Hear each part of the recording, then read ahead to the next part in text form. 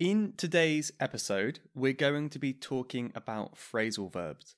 And one advanced phrasal verb that I have been thinking about recently is to cotton on, or to cotton onto something.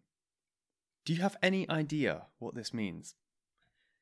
Stick around until the end of this podcast episode and I will tell you the meaning. Welcome to the Level Up English podcast, the best place to come to practice the English language, learn about the British accent and culture, with me, your host, Michael Lavers. Hello and welcome back to the podcast. First of all, my voice may sound a little bit different today. I'm not sure, it sounds different to me. But this is because I'm just recovering from a cold. I had a kind of a sore throat the past few days. So maybe my voice sounds very deep now. But hopefully it's not too annoying. Or maybe it's even an improvement. I don't know. But yeah, so I've had 2 weeks kind of break, a 2-week holiday. So I'm happy to be back and happy to be back on the podcast again. Today, I want to look at a topic that I really enjoy, but also it's a topic that many people have difficulties with. It's a really difficult area, but also very important, and that is phrasal verbs. So I always talk about phrasal verbs because there's so much to learn, and I think it's quite a fun part of the English language. It's not good to have the kind of opinion that you want to master phrasal verbs, that you can learn all of them, because there are just too many. I mean, I don't know all of them. You will definitely not learn all of them, and that's fine. But we can learn the kind of main ones used in conversation, and that will help all aspects of your English. So I thought I could start by explaining what a phrasal verb actually is. So a phrasal verb is a phrase. It's a group of words, usually 2 words, sometimes 3 words, and it is made up of a verb and a preposition. So a common example would be grow up. To grow up means to get older, to change from a child to an adult. So grow is the verb, up is the preposition. They each have their own individual meaning, but together the meaning is a little bit different. Sometimes it's very different. So to grow up. Another example could be turn down. If someone is playing music very loudly, if they're playing very loud music, you could ask them to turn the music down. Turn down the music. And that means make it quieter. Make it quieter. You might also be aware that phrasal verbs they usually have more than one meaning. So let's look at turn down again. Turn down, meaning 1, make quieter. Meaning 2 is to reject. For example, I applied for a job at a bakery, but they turned me down. That means they rejected my application. So there's another reason why phrasal verbs are so difficult, because they have so many meanings. So it's a really important part of the language. One last thing to talk about before we look at some specific details is what we call inseparable and separable phrasal verbs. So separable comes from the word to separate, to make something apart. So, for example, to turn down is a separable phrasal verb. And that means we can separate turn and down. So we can put something in the middle. We can say turn it down, turn the music down. You could also say turn down the music. So often both are possible. Turn the music down, turn down the music. So that's quite easy, it's harder to make a mistake. Inseparable phrasal verbs, maybe you can guess, these are phrases that cannot be separated, so they always come together. One example of this is to think about. For example, I am thinking about what to make for dinner. So we say thinking about, but we would never say I am thinking dinner about. That doesn't make sense. So think and about always stick together. Think of them like best friends. They don't want to let each other go.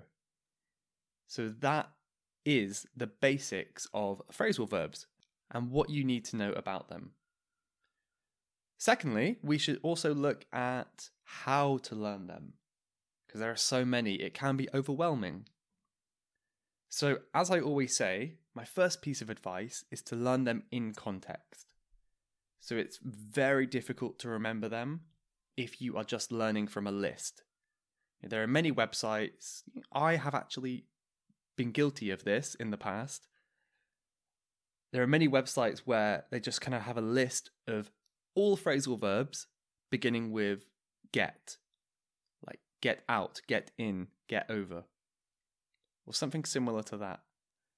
These websites can be useful for reference, but maybe not so useful for learning them for the first time.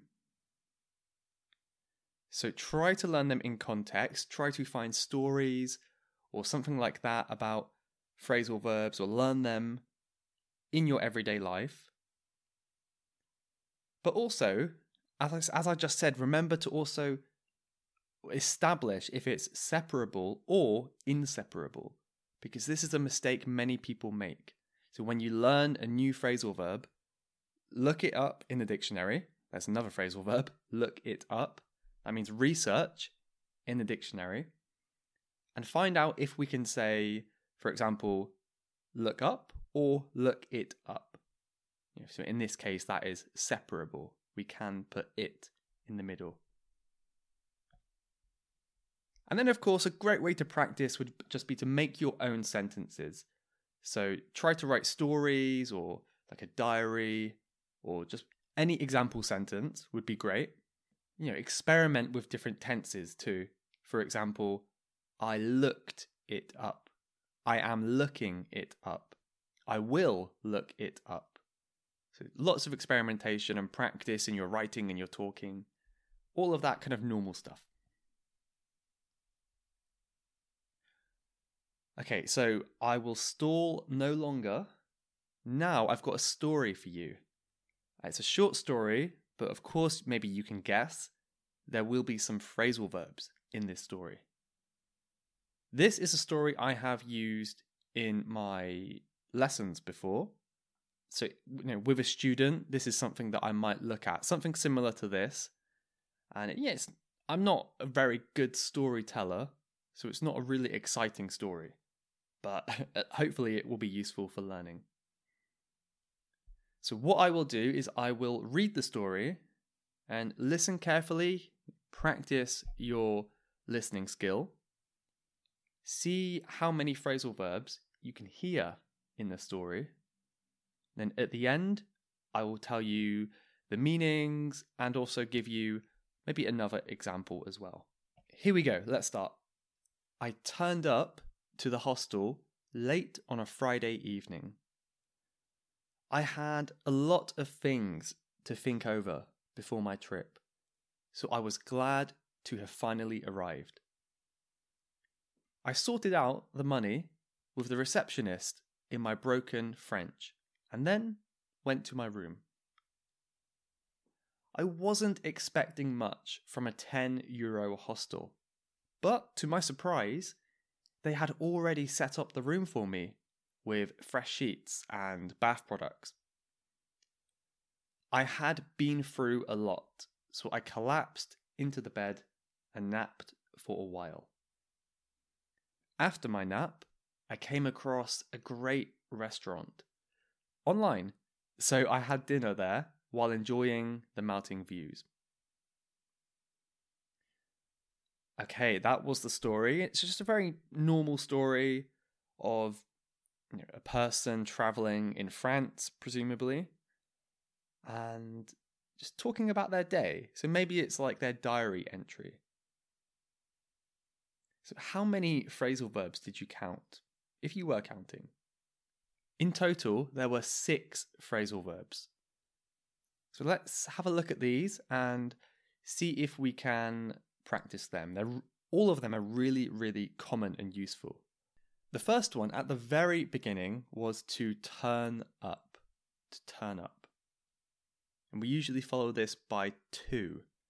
So again, this is why it's so important to learn them in context, because you need to know kind of the prepositions to use with the phrasal verbs. I turned up to the hostel. Turn up is very similar to the word arrive. Arrive. For example, last night I visited my mother's house. And this morning I returned home on the train. I turned up to the train station with just 1 minute until my train. It was very, very stressful. So I arrived at the train station. So maybe you could make your own sentence about where you have turned up to this week. Have a think. I should also mention that turn up is an inseparable phrasal verb. So we would say, I turned up to the hostel, but we would not say, I turned to the hostel up. That would not make sense. The next one is to think over. To think over. This is really similar to think about. Think about something. It really just means to think carefully about a plan before you make a decision. For example, I want to think over what to make for dinner tonight. And this one is separable. So we could say, think my plans over, or think over my plans. Both are correct. So again, think of another way you could use this that applies to your own life. In the third sentence, I mentioned to sort out. I sorted out the money with the receptionist. This is a really, really common one. And again, it's separable. So we could say sorted the money out or sorted out the money.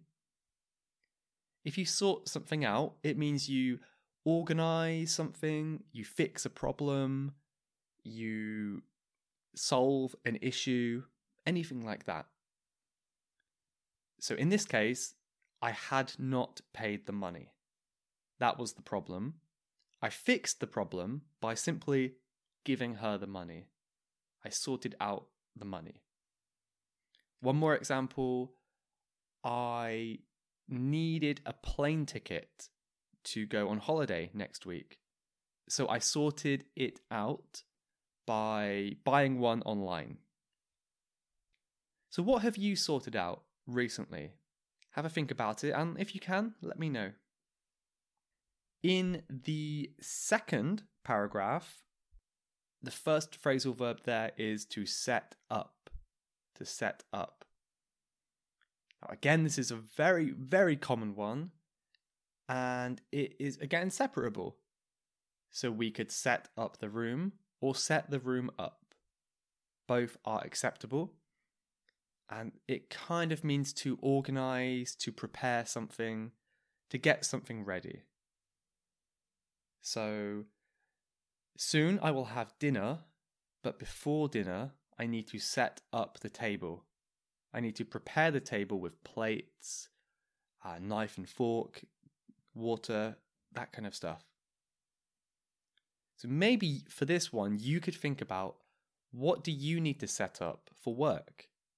Do you need to set up your laptop, your computer, your notebook? Do you have a lot to set up, or is it a simple setup? Next one was a bit harder, and this was been through. I had been through a lot, so I collapsed or fell into bed. So the base form of this would be to go through. And in the past perfect tense or the perfect tense, we could say been through or gone through. Both are correct. And this is inseparable. Always put them together. If you go through something, that can mean to experience something difficult. For example, you can go through a lot of pain, you can go through depression, you can go through an illness, or even just like an embarrassing time of your life. So last week, I had been through a difficult time with my cold or my flu, whatever it was. But how about you? What kind of bad things have you been through recently? Finally, the last paragraph, came across. To come across. I came across a great restaurant. This means to find something by chance or without planning. So another example was, I was walking around town and I came across a very cute dog on the street. I didn't plan on finding him, but I just happened to see him there. And this is inseparable. We can come across a dog, but we can't come a dog across. We would never say that. So tell me, what have you come across this week? Anything interesting? I'm sure you can think of some example to use. So I think we'll stop it there for today. I won't talk too long because it might make my voice worse again. But I hope you enjoyed this kind of little mini lesson podcast episode. Hope it was useful. And as always, feel free to reach out to me and let me know if you've heard any cool phrasal verbs recently, or maybe you want to share a story with me where you can use the ones we learnt today. That would be great. But also, I have a resource to share as well. So if you want to improve your phrasal verb knowledge, I have created a 5-day email course. So if you sign up to this course, you will get a new lesson sent to your email every day. And in the email, there will be a video with me explaining stuff. There will also be a story and maybe some activities and free resources. Lots of things like that for 5 days. And it's a really good way to improve your conversational English. So I will put a link to this in the show notes. And if you sign up to that course, you'll also have a chance to kind of email me and I'll give you my feedback on how you're doing as well. So thank you so much for listening to yet another episode of my podcast. If you're new, thank you so much. I hope you enjoyed it. And if you're listening again and you've been a listener maybe from the beginning, then I really appreciate your support. So thank you. And I will see you next week. Bye-bye. You have been listening to the Level Up English podcast. If you would like to leave a question to be answered on a future episode, then please go to levelupenglish.school/podcast. That's levelupenglish.school/podcast. And I'll answer your question on a future episode. Thanks for listening.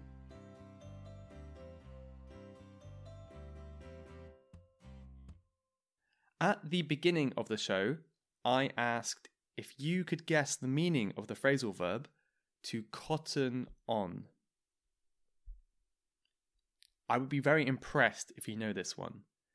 To cotton on means to begin to understand. For example, I had a secret, but my friend cottoned on to the secret. So he began to understand what my secret was.